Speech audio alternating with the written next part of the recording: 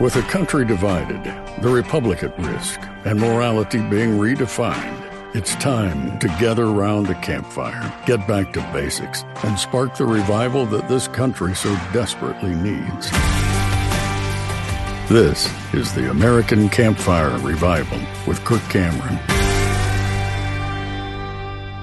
Well, I've continued to walk through the American Covenant, written by my friend Dr. Marshall Foster. It's called The Untold Story because in history books today and in history classes, kids aren't told about the godliness of our founders and our forefathers and foremothers who loved God. They didn't fear the tyrants, they feared their own sin. And they had a healthy fear of the Lord, which led them to blessing and freedom and life. And it was because of their relationship with God and the covenant that they made with their Maker that we have been enjoying the blessings that have been produced from the seeds they planted. And we need to keep planting those seeds if we want our kids and grandkids to enjoy these blessings and to use these blessings properly for the benefit of others, for the service of others, and for the glory of the one who gives us life and breath and everything else. Well, tonight I want to talk about this part in the book, which brings up a really interesting question. What is God's purpose for history? And even more specifically, what's his purpose for America? Does God ever talk about America in the Bible?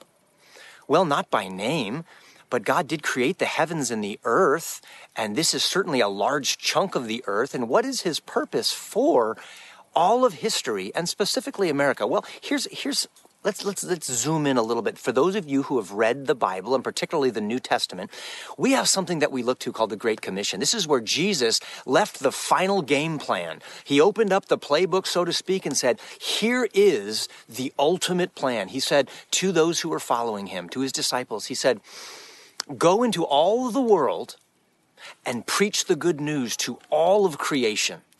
He said, go and make disciples of all nations, teaching them to observe all the things that I have commanded you.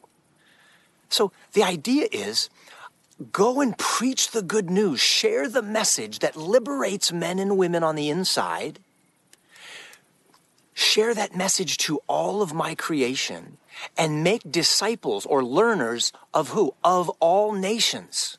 Now, historically, that's been interpreted by some to mean, well, teach individual people in America and in China and in Russia and in South America and in Australia to be my disciples.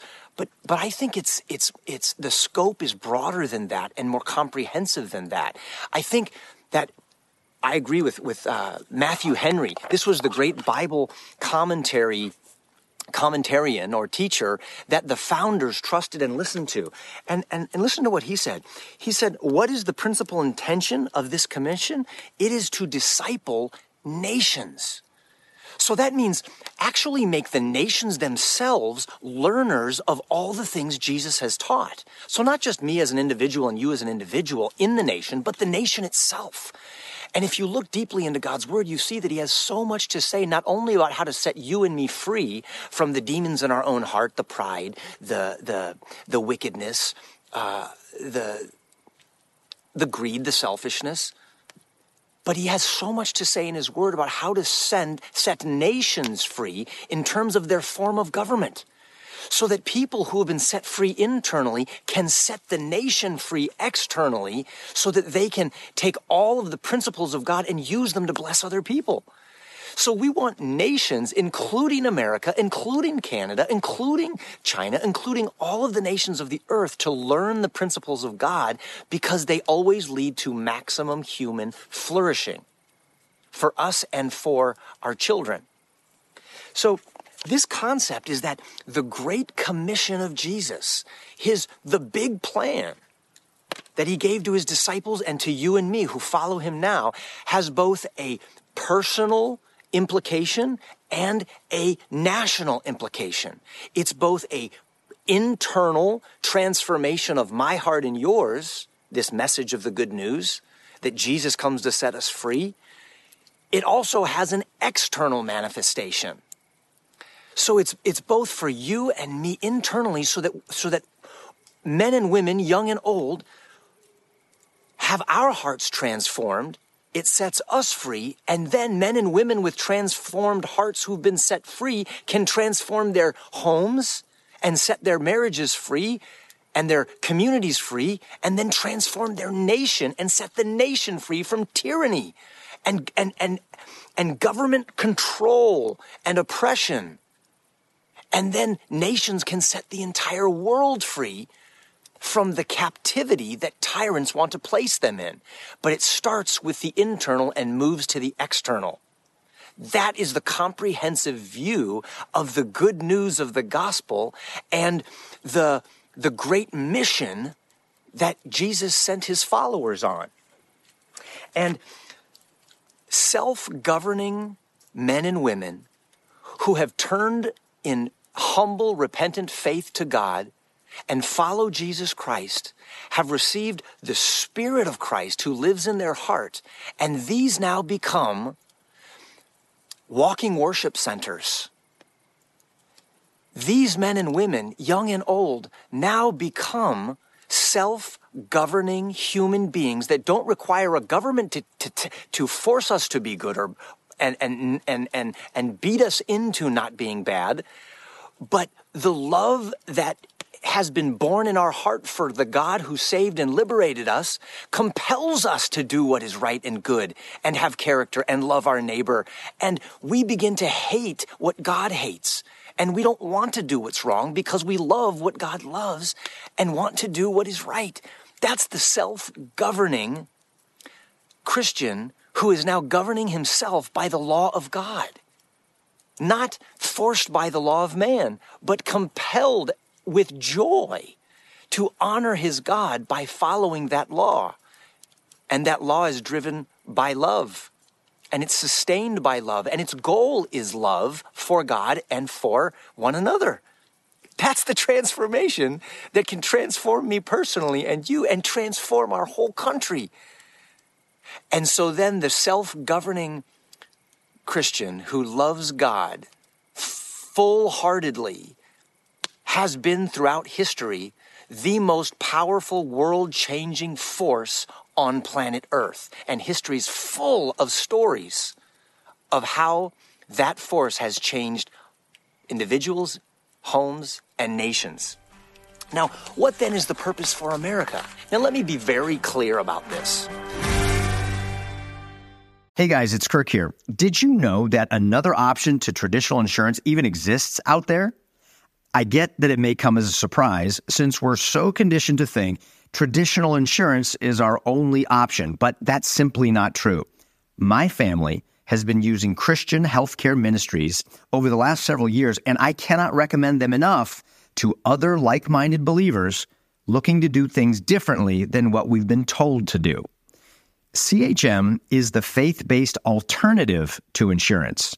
And most importantly, with CHM, we know that our money is going to help other fellow Christians when they're in need. And this is how we like to steward our dollars when it comes to healthcare. Are you tired of your healthcare the same old way and want to do things the better way? I highly recommend you start by checking out CHM and see if this is an option that could work for your family's healthcare. It does for ours. It's not harder, but it's different in the best way. Learn more today by visiting chministries.org/Kirk Cameron. Again, that's chministries.org/Kirk Cameron.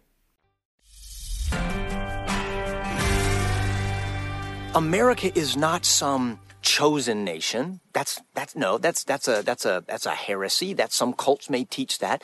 America is not full of a special chosen race. No, that's garbage. But America is, because of the principles it was founded on,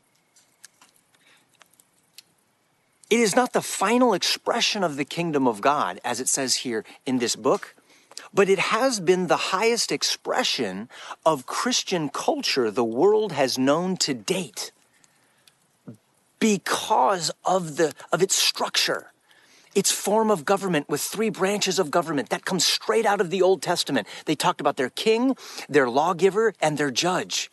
We have the executive, the judicial, and the legislative branches.